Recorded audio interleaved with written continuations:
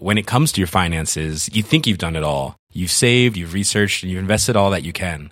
Now it's time to take those investments to the next level by using the brand behind every great investor, Yahoo Finance. As America's #1 finance destination, Yahoo Finance has everything you need, whether you're a seasoned trader or just dipping your toes into the market.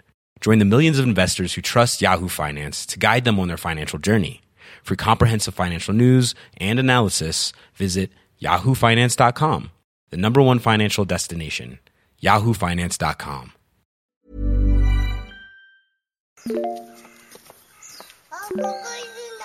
本当？見えないでしょ？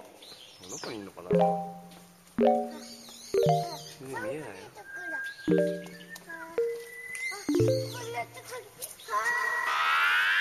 I miss you. Hey everyone, welcome to episode 96 of Waypoint Radio, in which Rob and I will have existential crises over, are we allowed to say the catchphrases of the other co-hosts, Danielle Rando and Austin Walker. Danielle, do we know where she's going? I know she's going on vacation, and then I saw on Twitter that she's going international, but I don't know where she's going. I don't want to, She is headed to Scotland. Oh, that sounds awesome. It does. It sounds pretty rad. Have you done a lot of international traveling? Are you one of those people that have? I never managed to get around to it, and now I have a kid, which means I gotta wait till I'm like 65, I think. I've done a little bit. I've been basically to Sweden and a little time in England, and that's about it, actually. So no, I don't get international too often. Yeah, most of my international travels were related to work. So it's like, I've went to Japan for Tokyo Game Show a number of years ago, and I worked at G4, which that was like one of the rare work trips that I actually got to do something because we purposely booked it out.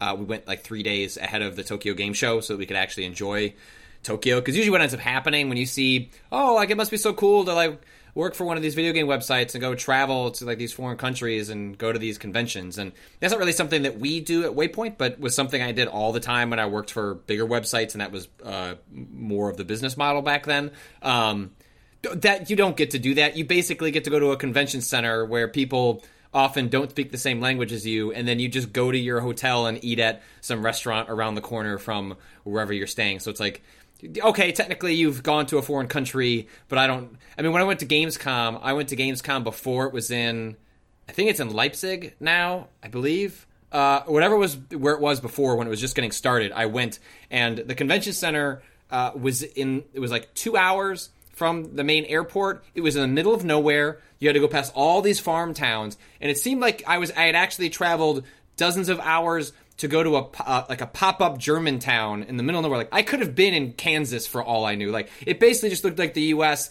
and then there's like a city that only exists economically because of this massive convention center that hosts all these different things. And so, like, I ate German food at night and got tired of sausage, but other than that, I didn't really feel like I went to Germany. I didn't get to go to Munich or anything interesting.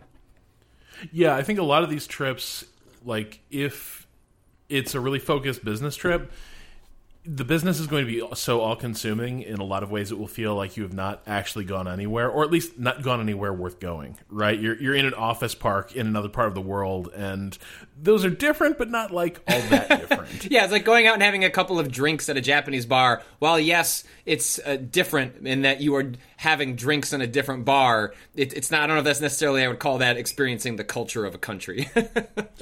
Yeah, I will say, I guess my trips to Sweden have been a lot more memorable, and part of that is because I'm usually out there for Paradox events. And one nice thing, or at least like a few years ago, Paradox was a much smaller company, and so these things were a lot less structured, and there's a lot more free time, and that you were a lot less booked. So there was a lot of time for some colleagues and I in the games press, my friends from Rock Paper Shotgun and such. We would kind of always break out early and try to shake our PR handlers and just sort of like roam around Stockholm. And those were pretty great nights. And Stockholm is a really cool town. Like I really have enjoyed my time there. But again, part of the reason it is so easy to navigate and feel at home in Stockholm is that I have never met anyone there who does not speak English as well as a native-born American. That's what made it interesting when I went to Iceland for EVE Online's FanFest when I worked at Giant Bomb, and I actually went with a video producer because the whole Drew Scanlon, who now does a Patreon or a program, or he does a video channel called Cloth Map, which you can support over on Patreon, and you should. Pretty sure it's patreon.com/clothmap. We always had this idea that we wanted to do like. Literally what he's doing now is traveling around the world and trying to find interesting game stories in just non-traditional places, like so not Japan basically, and things like that. And so we went to Iceland after CCP reached out and said, "Hey, would you like to come cover FanFest?" And my immediate response was, I don't know anything about EVE Online other than like the couple of reporting pieces I've done about the weird shit that something awful people get up to in that game. And they paid for us to go. Like that was the only way we could actually go. Like there was no way for Giant Bomb to like budget and actually make enough money off the trip. And so on top of that, not knowing much about EVE Online, I think I played like 45 minutes of it before, like the day before I went to go travel.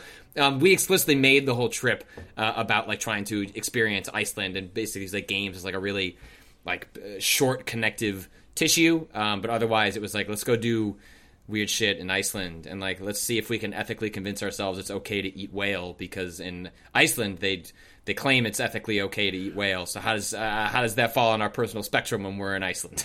Well, yeah, and so I've been to Iceland, and I guess I do get it. Like it's historically a very maritime community, and it's a pretty harsh climate up there. So I can understand why.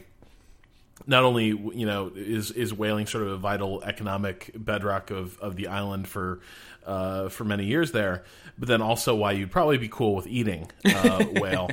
And I will say, so I've had it.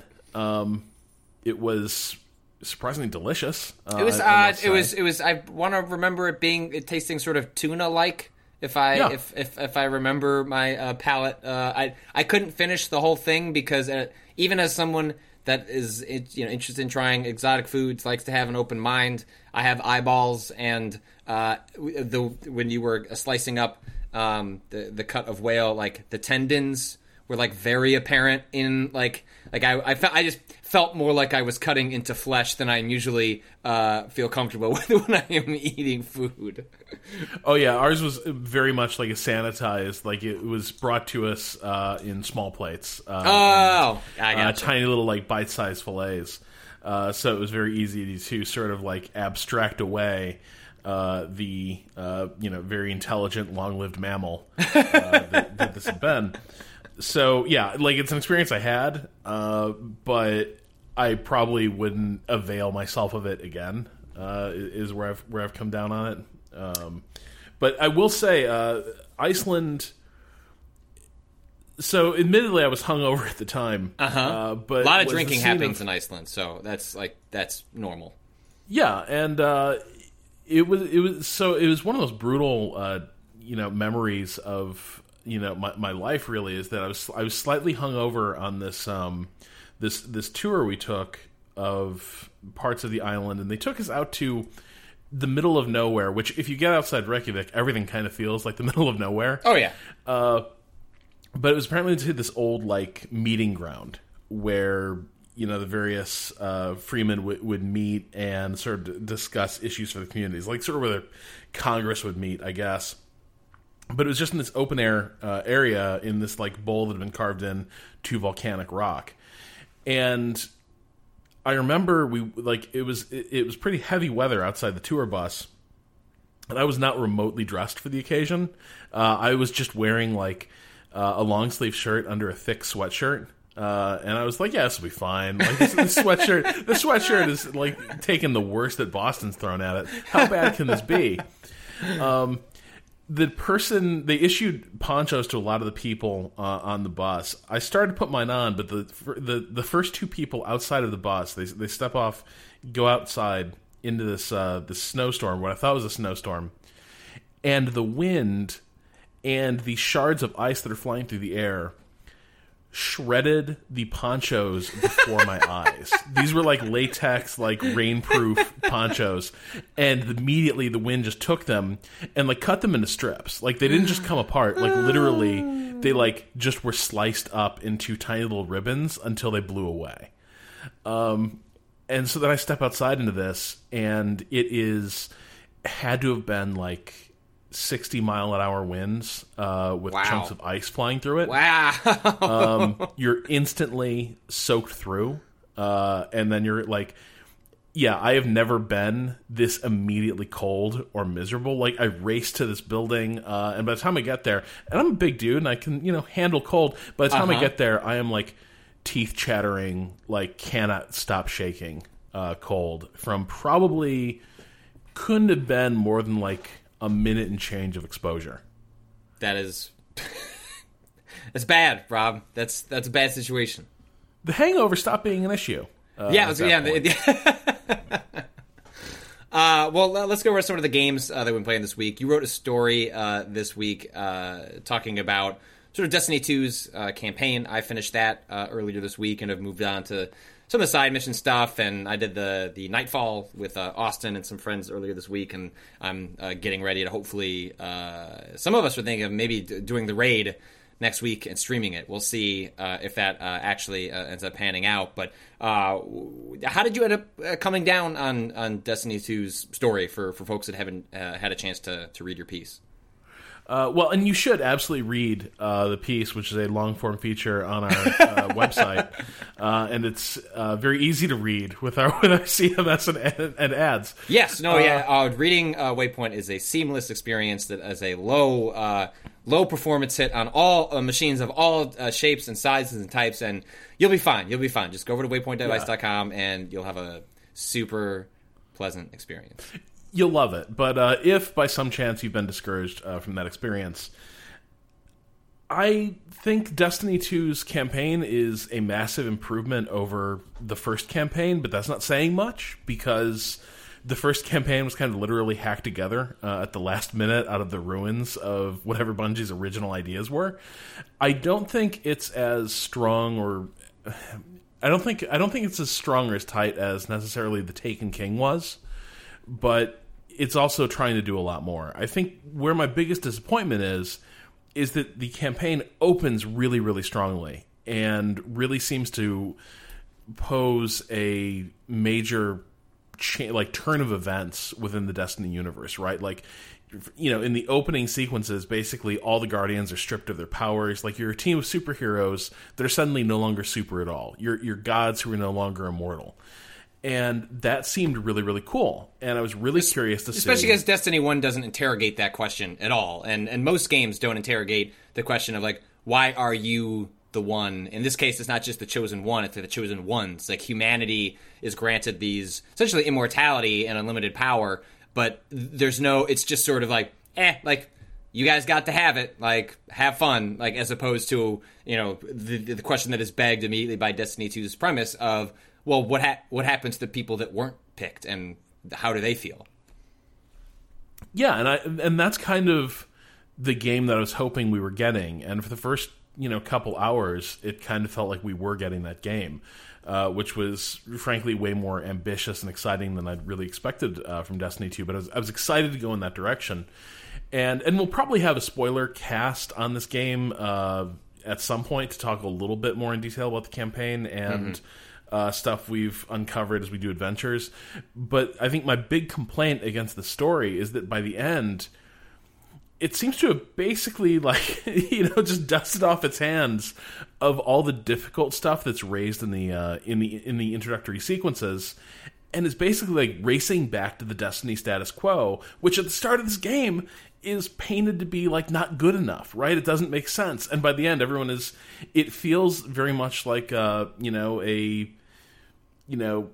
sitcom in some ways, or an old, an episode of Law and Order or something, where like none of this is going to continue. It has no impact whatsoever on the ongoing arc of this universe. It's an event happened, and it meant nothing to these characters.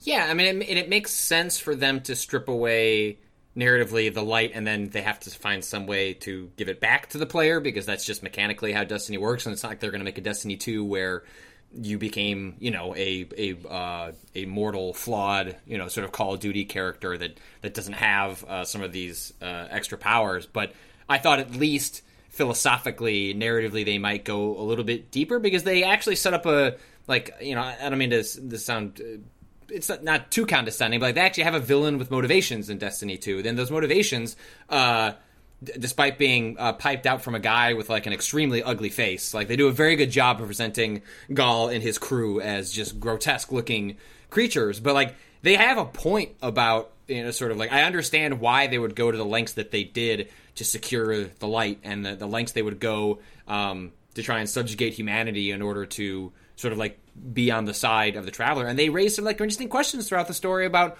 what that might mean. And you're right, like it would, without like spoiling the exact beats, like it basically, the end picks up with where you began. Like yes, a story occurred, but like there were no arcs to the characters, right? Like we got to a point A to a point B, but it doesn't feel like anyone learned anything along the way. Maybe that'll happen in the DLC. There is like a post-credit sequence, a thing that like seems to set up where some of the story might be going, and maybe that's an opportunity for them to touch on that. But I too was disappointed, both by the lack of answers to some of the more interesting philosophical questions that are also sort of the questions it poses are both interesting in the context of the Destiny universe and its characters, and also interesting in the meta context of like what it means to be like the all-powerful character in a video game. Like it kind of works on a couple of levels without satisfyingly answering them on either level. But I also wonder, and this is something I've been thinking about this week, like, would Destiny be better off if it just didn't have a campaign at all? Like, would Destiny be a better game, not if it abandoned storytelling, but instead it found ways to do new forms of storytelling that seem to better fit what the game's strengths are, which are not constrained narrative missions. They're like constrained narrative pieces that are part of like a larger dynamic woven world. I almost wonder if I don't think the actual design structure of a campaign is archaic, but I wonder if it feels forced into Destiny in a way that doesn't necessarily feel like that. I just don't know. I wonder at some point if Bungie's heart just isn't in it. Like maybe they don't. Maybe part of the reason the campaigns struggle is because actually their focus is so much elsewhere that the reason the campaign feels like an afterthought is because maybe it actually is an afterthought and isn't necessarily the strengths that the studio feels. Like this is like mostly conjecture, but I just wonder, would a hypothetical Destiny 3 be better off fundamentally rethinking what it even means to have a campaign? I think it would actually, but I think it can't just do more of the stuff that already exists there. It would, like you say, have to profoundly rethink how it's delivering story and get a lot more ambitious. But I think there are some interesting directions that the stuff that's in Destiny 2 is already pointing. And I'll give you an example of, a case where Destiny is doing a very good job of telling an evolving and shifting story through the repetition of content, which is inherent to what Destiny is. Mm-hmm. So there's this character you meet, I think, on IO, named Asher Mir.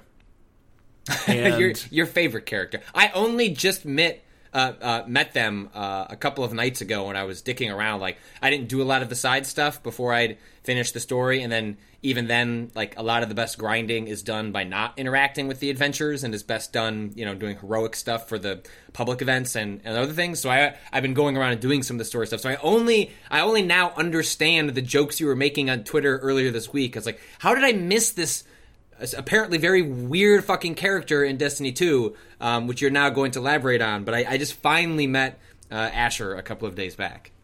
Yeah, and Asher is your very stereotypical abrasive genius character. Like, he's the scientist who is so highfalutin in his language that nobody can make out what he's saying half the time.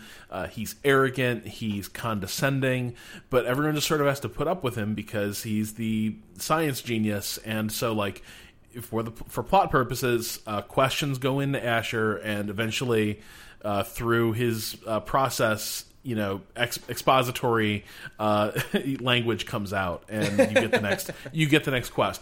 So the first impression this character made on me was terrible, and I thought like, oh, what a loathsome character! I am just going to hate this guy from top to bottom.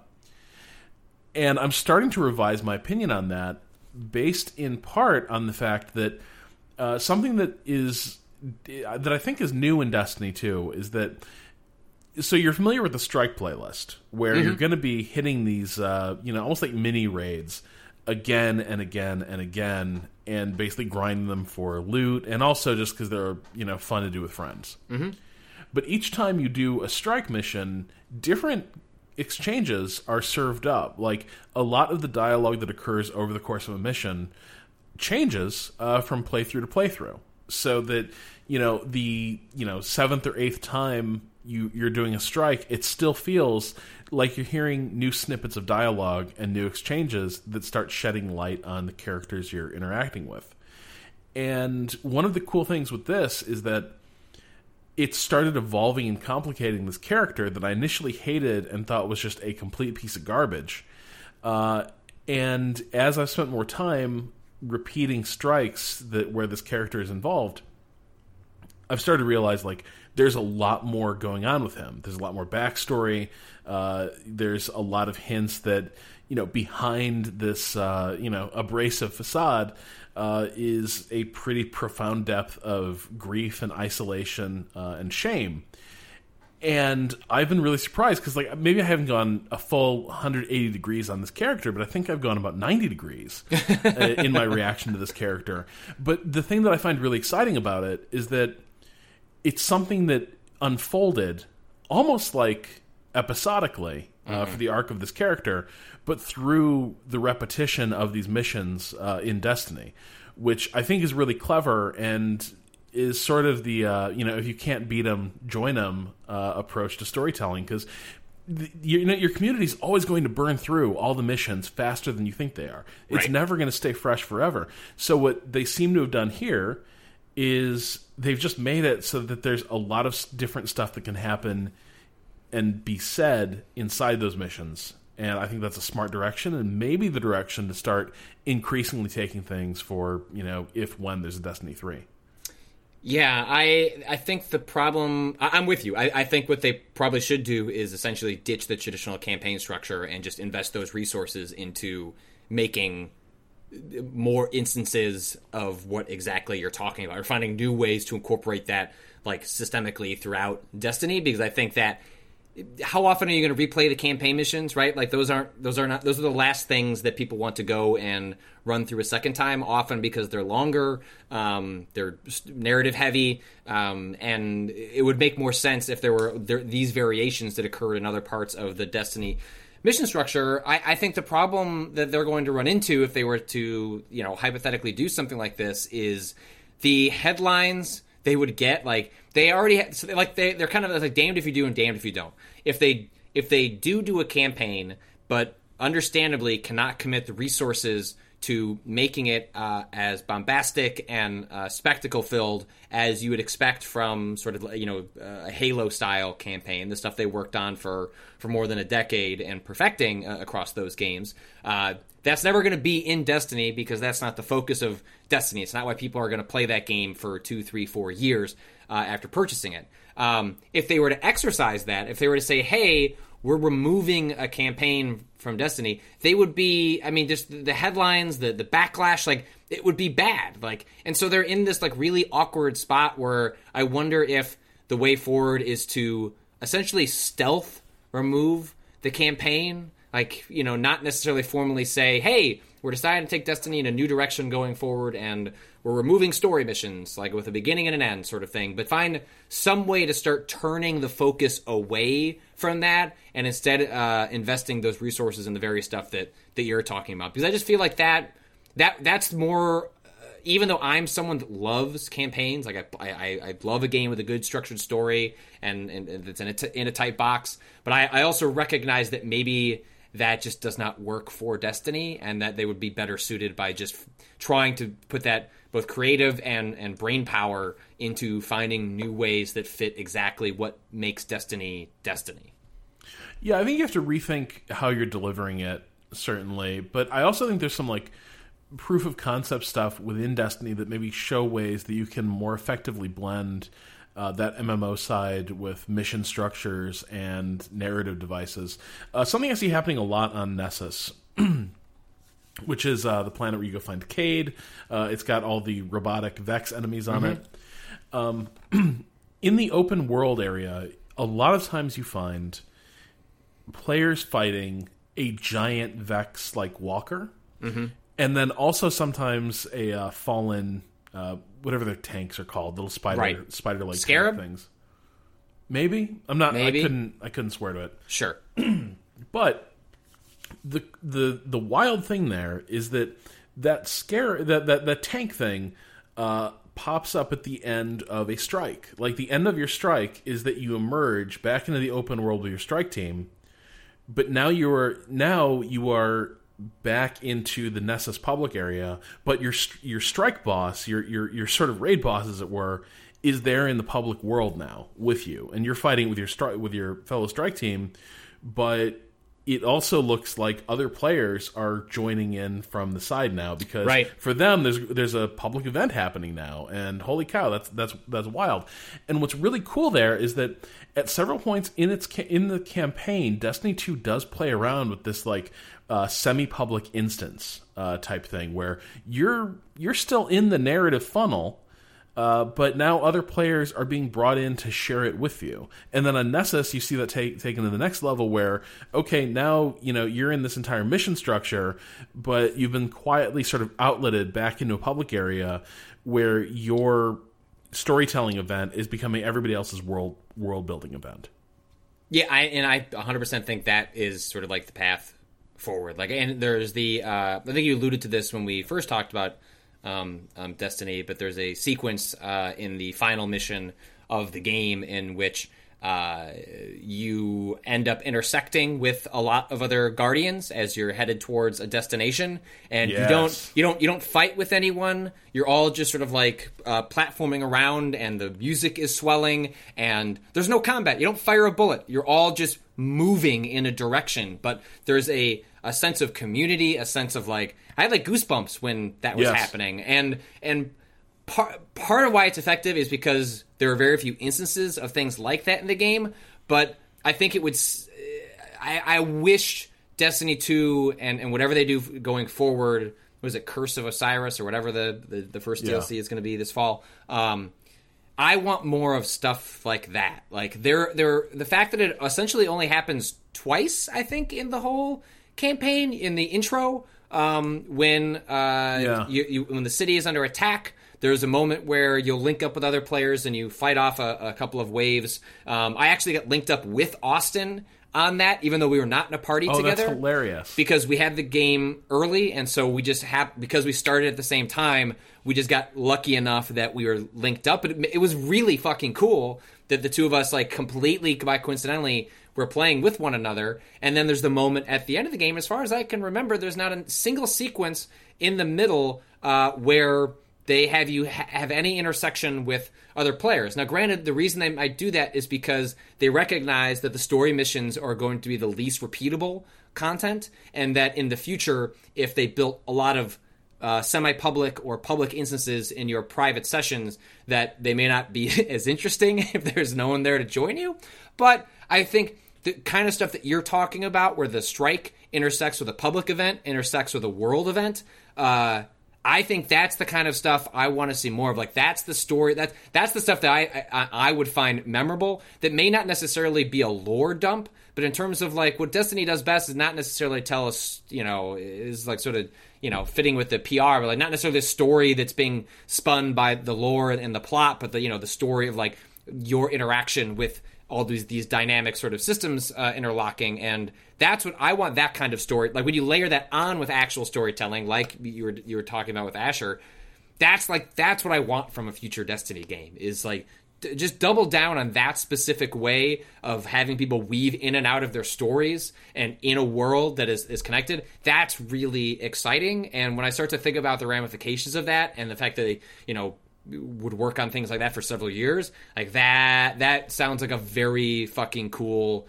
game that may not have a quote-unquote traditional 8-hour campaign, but I think the dividends that it would get from pushing in that direction would more than outweigh the cost. So basically make Journey, but at the top of the mountain, you and your friends kick the shit out of a monster. Yeah! Yes! Yeah. Yes! Journey with guns. That's what we're looking for. So I guess... Speaking of thoughts? blockbuster franchises, yeah, setting the world on fire. Dishonored. Well, it's a blockbuster franchise as far as I'm concerned. Like this is my big fall release. The fall is over now. Yeah, Dishonored. I just looked up the Death of the Outsider, which is a separate deal, and I guess not DLC. I mean, it's an expansion. It is DLC, I guess, in a sense. An expandalone. So you don't need to own Dishonored 2, although you should own Dishonored 2 in order to play it.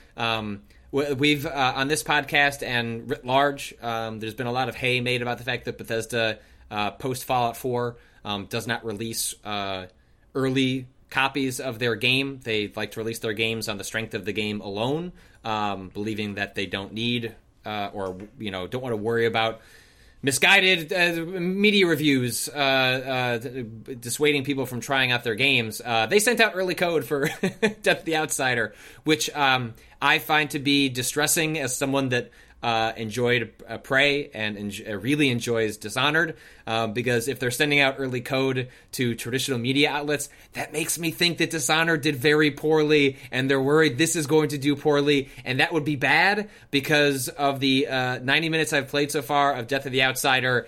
It feels very similar to XCOM's was it War of the Chosen? That's what the expansion's called. In my running theory is that we're not getting XCOM 3, we're not getting Dishonored 3, because a lot of the interesting ideas are being dumped into these expansions. One thing that's interesting about Death of the Outsider is, and I didn't know this going into it, I haven't read too much on it, I had not played it prior to release, is it gets rid of the chaos system. And so your actions no longer have an impact on the world in the sense that they determine a good or bad ending.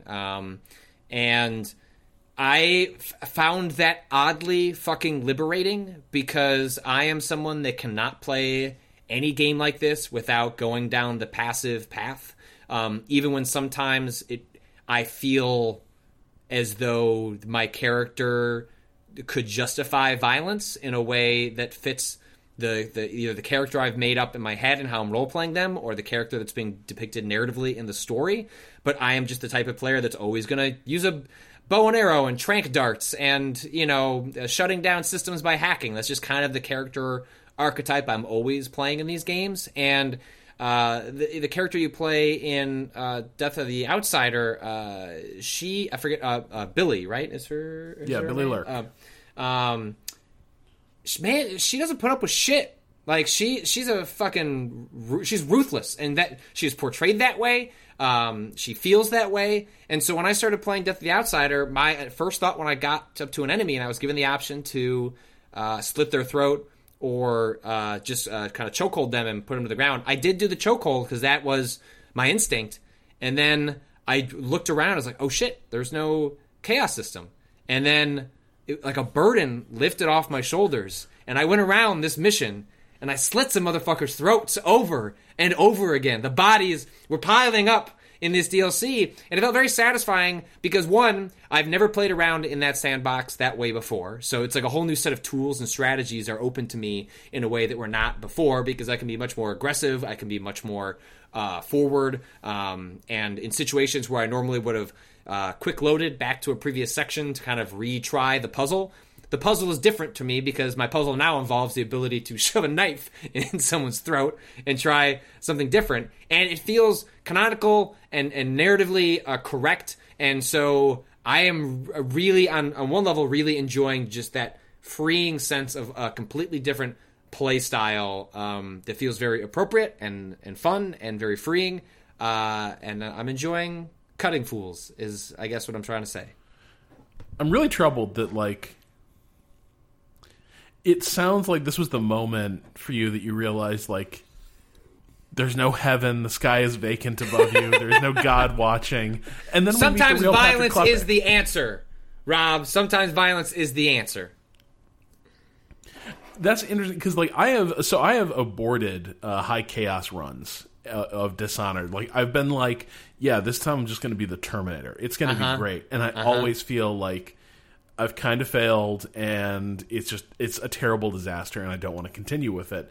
Same reason I've never gotten through a Eat the Little Sisters playthrough of BioShock. Right. I'm just not doing that. That's what I'm here to do.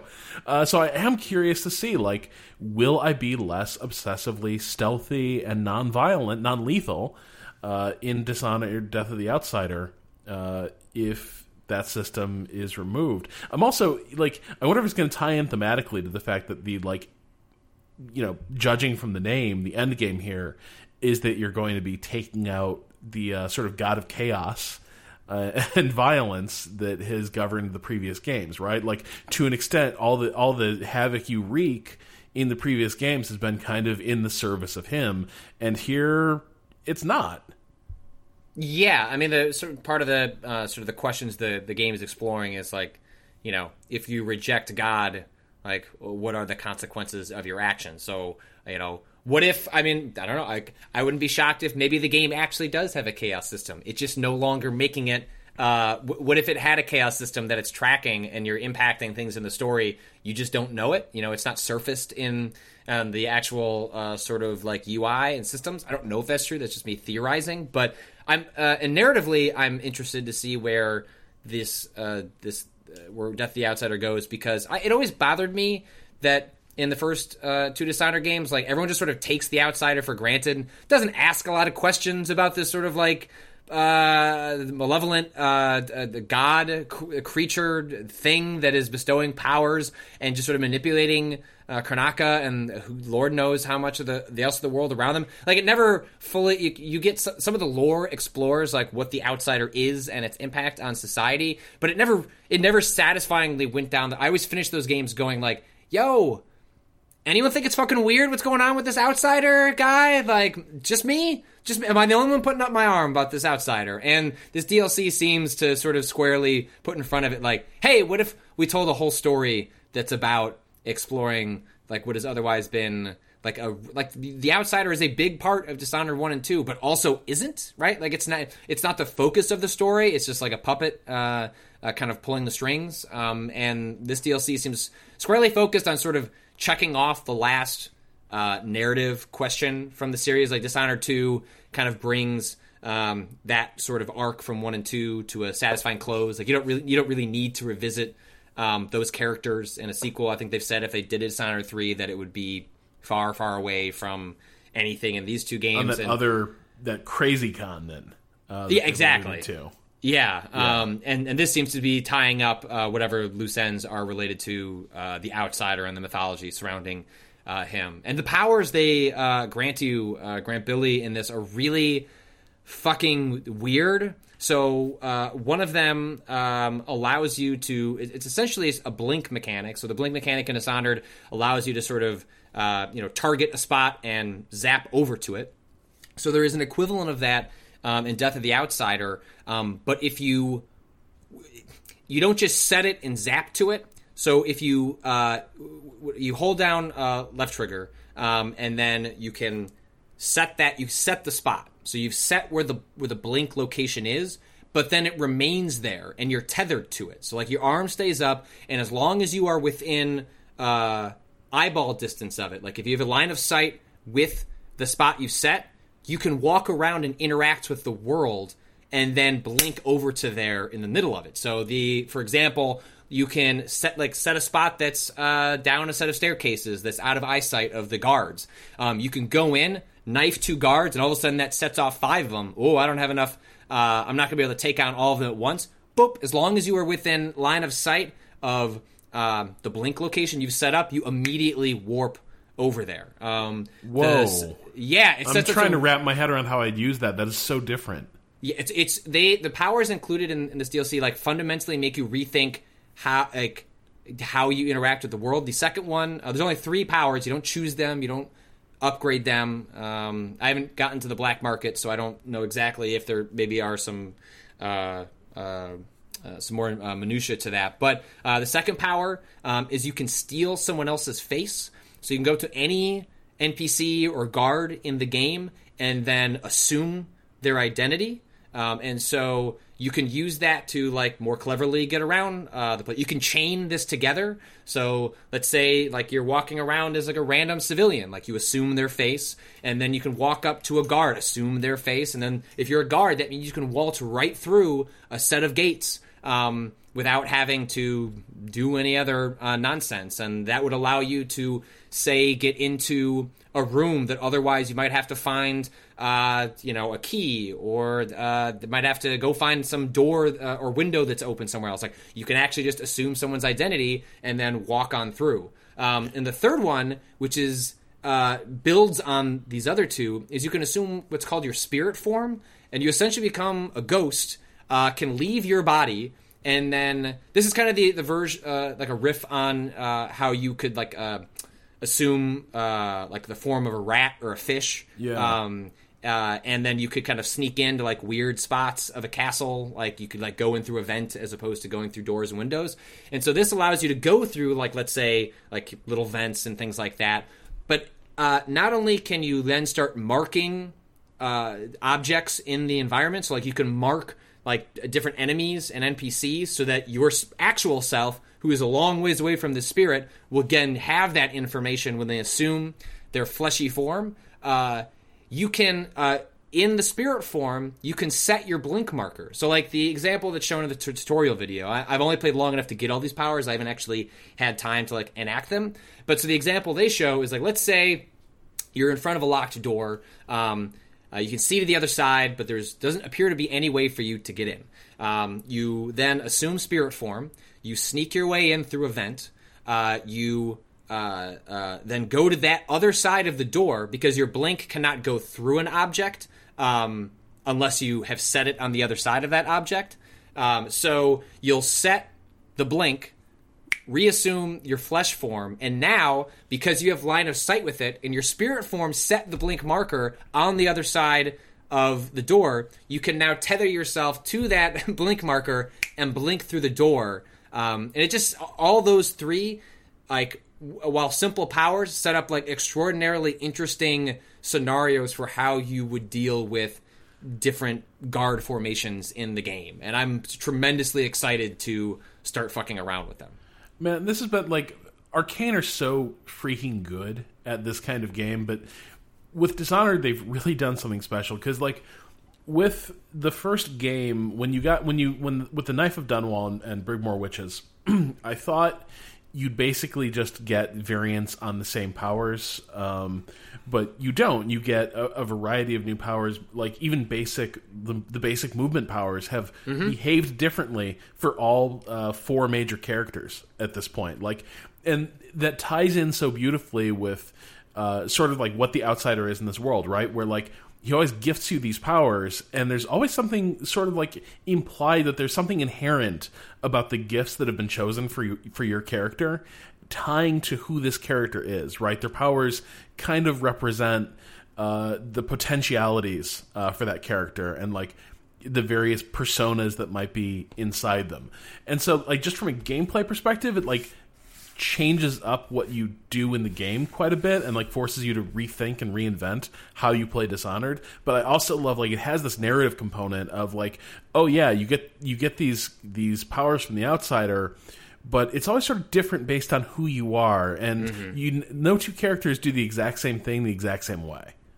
Yeah, and what I like about how different these powers are is that, I mean, I guess you could just run into every situation and parry every attack and, just stab everyone. Like, that's probably still, like, a way you could play this game. But if you want to approach the powers and incorporate them into your strategy, like, there's almost no way with these powers to do the exact same things I was doing in previous Dishonored games. And I appreciate when games force me out of my habits because, as we all know, when you play a game and get a strategy down, you can become sort of obsessed with playing out that specific strategy to an end that is frustrating. And it's always good when a game designer can come up with creative ways to say, hey, we're going to force you out of your box. We're going to make you play this in a different way. And it seems like Death of the Outsider, both in removing the chaos system and in giving you 3 powers that are just fundamentally different than almost anything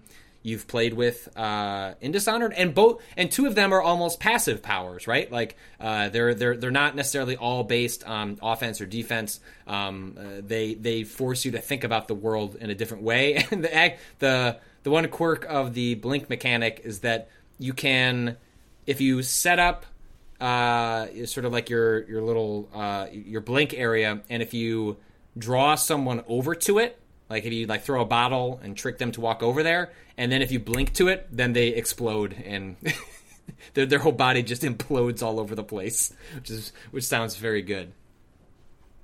Yeah, it does. It is important to sort of fix that optimal play or take away the player's most direct and functional way to achieve an objective. Like, I remember a lot of people who were like, not a lot, but a number of people that I've talked to who were on the BioShock 1 team were always sort of surprised when I expressed that I felt like it kind of got boring and rote after a point because, like, you didn't really need to evolve things too much beyond the old 1-2 punch you're taught at the start, right? Zap someone with a power and then shoot them with a gun. Yep. And their feeling, at least the sense I get, is that internally they felt they provided so many different tools for the player to use that, like, people would just sandbox it, right? Like, yeah, you could be straightforward, but why would you? You'd obviously want to play with the traps and the bees and all that stuff. And in practice, players don't approach games that way. They stick with what works. And there's a lot of reasons for that. But Dishonored has been very clever about, at least from game to game, forcing you to change that up. Like, within the game, you still probably have your preferred approach, but at least Dishonored has not been the same game with the same strategy every time out. There's one item called a hook mine, where you can attach it to surfaces and you can give it a lethal or non-lethal option. But it, from across a room, will grab an enemy and pull them over. So you can attach it to ceilings, you can attach it to sides of walls. One sequence I had, I set it to lethal because, like I said, I'm killing fools in Death of the... Hey, I'm Ryan Reynolds. At Mint Mobile, we like to do the opposite of what Big Wireless does. They charge you a lot. We charge you a little. So naturally, when they announced they'd be raising their prices due to inflation, we decided to deflate our prices due to not hating you.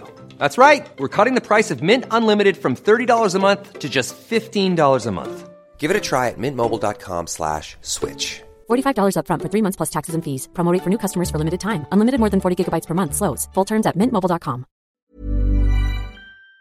The Outsider. So there was an area with 2 enemies, and I wanted to get rid of one of them. And so I opened the door. I set the hook mine to the other side of that door.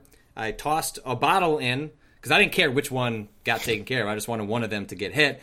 Tossed a bottle in to attract them within the vicinity of the hook mine's radius. Shut the door, and then just hung out there on the other side, hearing them freak out, hearing them kind of rush over to where they heard the bottle, and then hearing the hook mine grab them, explode, and then, like, I didn't realize that's how it killed them. It was like, there's like a bomb that goes off, and just like the arms on one end, the heads on the other side of the room, and this other guy is just panicked. And I just walk in there and stabbed him, and it's very good. It's very good. I think it's probably a decent introduction to Dishonored. Narratively, obviously, it's sort of like the end game, but it's cheaper. So if you wanted to see kind of what Dishonored is about, this seems like it might not be a terrible way to jump in and mess around.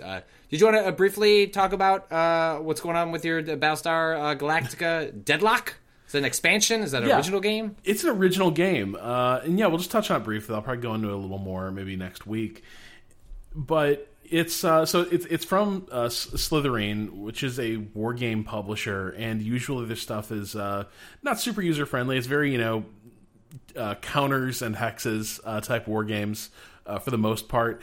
And I wasn't expecting much because, both that publisher hasn't like led me to expect that they're going to execute on licenses real well. And then the other thing is BSG's day is kind of done, right? Like, this is not a hot property anymore. We're quite a ways removed from when that series was at its pinnacle. So I wasn't expecting a whole lot, but I'll be damned if they haven't done a pretty good job of creating a little like naval war game that feels authentically Battlestar Galactica. The more recent series, obviously, not the 70s, 80s TV version. And so the way it works is it's a lot like your garden variety naval war game where like the ships are moving around and they just have firing arcs, and the name of the game is to maneuver so that like the maximum number of like firing arcs and firepower are concentrated against sort of the most vulnerable parts of enemy ships. So just, always have the firepower advantage. That's kind of what you do. And then the nuance, obviously, is it's sort of using a simultaneous turn-based system, sort of like Frozen Synapse, so that you plot out the maneuvers for your spaceships, and then you hit go, and your moves and the enemy's moves are resolved simultaneously in like these 30-second increments. And where that can get a little hairy is that ships can collide. They can sort of, get in each other's way. It's a bit like the X-Wing board game, tabletop game, if anyone's played that. So a big part of it is about anticipating where ships are going to be moving at the end, where they're going to be at the end of their turn, what they intend to do. The two things that are really cool here is that there's a pretty good strategic layer where you are. It's honestly a bit like Battlestar Galactica meets XCOM. You're trying to secure all the original 12 colonies from impending Cylon attacks, and obviously your fleets can't be everywhere at once. So when do you react to something versus when do you sort of stand pat and take your time getting around to dealing with an invasion? The other cool thing is that so the game itself looks and sounds pretty good, but what I love is that after a battle, you can watch the battle on replay, and you get a cinematic version of the battle you just fought. That's really fucking cool. And I don't know if you ever watched Battlestar Galactica, but it had a really distinctive style to its space sequences. Did you ever catch it? Yes. Yeah, so you know how it'd be like pulling focus and like zooming in and out and like there'd be shaky cam stuff, and this does all of that.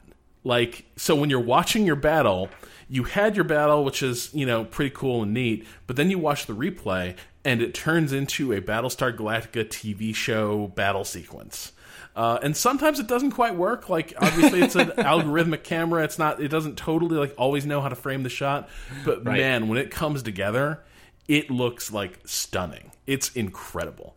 And that is kind of the big payoff for me, is like, as these battles are getting bigger, it's getting easier for the director to find cool things to look at because there's more like, awesome shit happening all the time. And it is something like getting a wing-mounted camera view from one of your Vipers, like that is like twisting and dogfighting in the middle of the, battle that you just admiraled, basically. It's really cool. Is there a way can you like export that stuff, like to share? That would be neat if like that final movie, like the way it all plays out would be something that you could like easily, pop to Twitter or YouTube for, to share with other people. That's a great question. I don't know the answer. I should actually look into that. I haven't seen like an export or like save replay function, but I'll have to look a little more carefully. But so far, it feels mostly like it's a one-off. But you're fighting so often, you're getting these pretty regularly. It's neat as hell, though. Cool. All right. Well, I had hoped we'd have time to talk about what happened with Destiny and how it suddenly somehow shipped with a flag referencing a hate symbol, referencing a 4chan meme. But we'll save that for Monday. My guess is that Austin Walker has some thoughts about that. Austin will be back on Monday. Danielle is out all next week. But the Rob, Austin, and I will be back on Monday. But let's and the racism never stops. So no, we will hit this eventually, or with a new thing. This week was good for traffic, but it was bad for feeling good about yourself. It was, please, no, just be chiller next week. Video games, people that say things about video games. So yeah, if you want to send in questions to the question bucket, you can do that to gaming@vice.com with the subject question. Rob, why don't you pull a number out of the hat, your hat, Mario's hat, oh no, so to speak. And then we'll, between 1 and 52. All right. 23. 23. Okay. This comes from Benny. My question comes with a preface. By Friday, I'll have just completed and hopefully passed my first semester of law school. Since starting classes, my free time has become increasingly scarce. Gaming-wise, it seems like all I have time for is a quick few games of Rocket League or a few matches of Overwatch on the weekends. Don't get me wrong, I love those two games for the ease of just being able to jump into them whenever I find the time, but I also find myself longing for something with a bit more substance. I was wondering if you had any suggestions for games with light, easy-to-pick-up stories that I'd be able to hop into on a week-to-week or month-to-month basis. Thanks, Benny. It says stories. So story, that's a tougher for me to think from a story. I mean, Spelunky is always the game that comes to mind for me when I'm like, want people that's something that they can jump into. The story of your adventure in Spelunky is often very much a story upon itself. Spelunky is really good for the maximum around, can go, even if you manage to get to the secret hell world and do all that. Like, you're never going to play it for more than 90 minutes. Like, more likely you're going to be playing in spurts of a minute to 10 minutes based on how quickly you often die in that game. So I think if you're looking for something that's like sort of single player, Spelunky is always I think a really good recommendation for something that you can jump in and out of and feel as though you've actually had a good time and even made progress, because a lot of Spelunky progress is learning just how the world works. So each death is itself sort of an educational, instructional tool. It's like, oh, I didn't know this is how the world reacts when I use a shotgun in this way, and so that informs your next run. So I would say, off the top of my head, Spelunky, and then I'd have to think harder for one that has a story. Yeah, I think if you want a story, something that fits this sort of like quick hit, but also has a narrative, I think Pyre is a really good bet. Oh, yeah, it's a lot of short matches, but an overarching story. So that might actually be a good pick for you. But yeah, like, usually it feels to me like, unless you're gonna embrace the sort of open world action game where everything is like little McMissions, it's tough to combine that sort of short session and then satisfying narrative model. They seem tough to they seem tough to reconcile. I mean, we talked a lot about Destiny 2. Destiny 2 actually has, I'm going to write about next week as someone that largely plays Destiny solo. Does jump in with friends every once in a while, but my schedule tends to not line up with other people's schedules, and I often will be playing and then have to leave to deal with a child crying in the middle of the night, and then that's when we start failing the strike because I have to walk away for a minute and a half. As my buddy Julian Murdoch once said, his secret to being a successful gamer with an infant was, I think his exact phrase was, you slap that fucker inside a baby Bjorn, and then you just game on. That's true. I could do that for the first 6 months. Now I'm out of that. That window. But yes, when you have a kid that's firstborn, fuck, man. I kept thinking when Jessica was firstborn, like, oh, I'm not gonna. This is it. I'm gonna finally learn what it's like to not play video games anymore, despite the fact that my job is to play video games and write about them. But the first couple of months, oh my god, that is 100% true. You stick a bottle of formula in their mouth, and you put them in a baby Bjorn, and they just sleep. I played the first 2 weeks of Jessica being born, which was mostly spent on the couch with her sleeping in my arms. I played like 65 hours of The Witcher 3. I finished both DLCs because my wife was trying to sleep as much as she could, and I was just on the couch with her. But Destiny 2 actually would be a good game for kind of what you're talking about, because a lot of the story missions, the side missions, are structured to be, 10, 15, 20-minute affairs. It's very easy to drop in, drop out. If you just want to do like patrols or public sort of missions, like it's stuff that you can do in 5 minutes. So Destiny, I think, is actually one of those that, as much as we criticize it for the narrative, and I certainly stand by all those criticisms, if you're looking for something that has some narrative hooks and also supports getting in and out really quickly, I think Destiny 2 is not a bad option. And good luck with the rest of... I don't know when this came in, so I don't know where you're at, Benny, in law school. Hopefully you passed your classes. Hopefully, well, at the rate we're going through this mailbag, Benny's actually sitting on the federal bench by this point. So congratulations, Justice Benny. We're very happy for you, Benny. So thanks for writing in.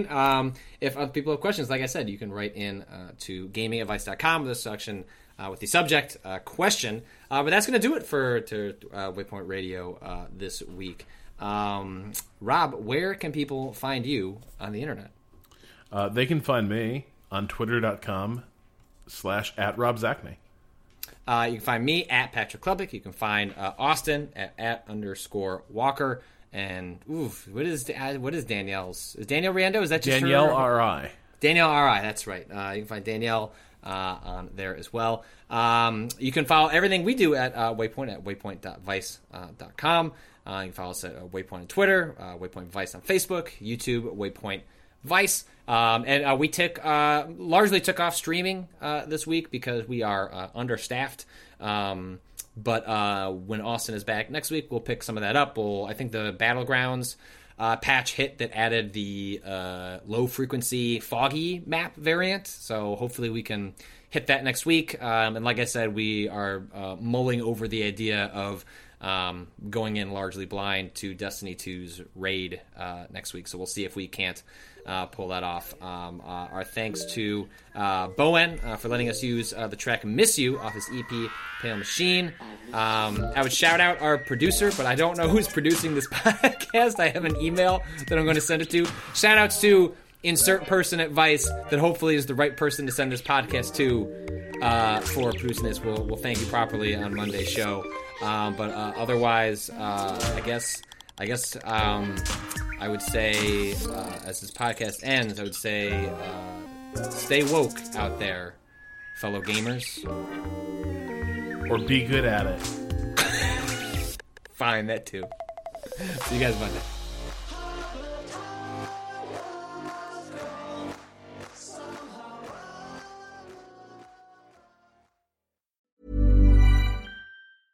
When it comes to your finances, you think you've done it all. You've saved, you've researched, and you've invested all that you can.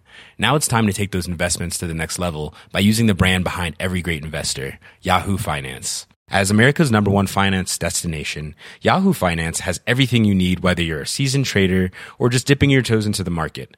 Join the millions of investors who trust Yahoo Finance to guide them on their financial journey. For comprehensive financial news and analysis, visit yahoofinance.com. The #1 financial destination, yahoofinance.com.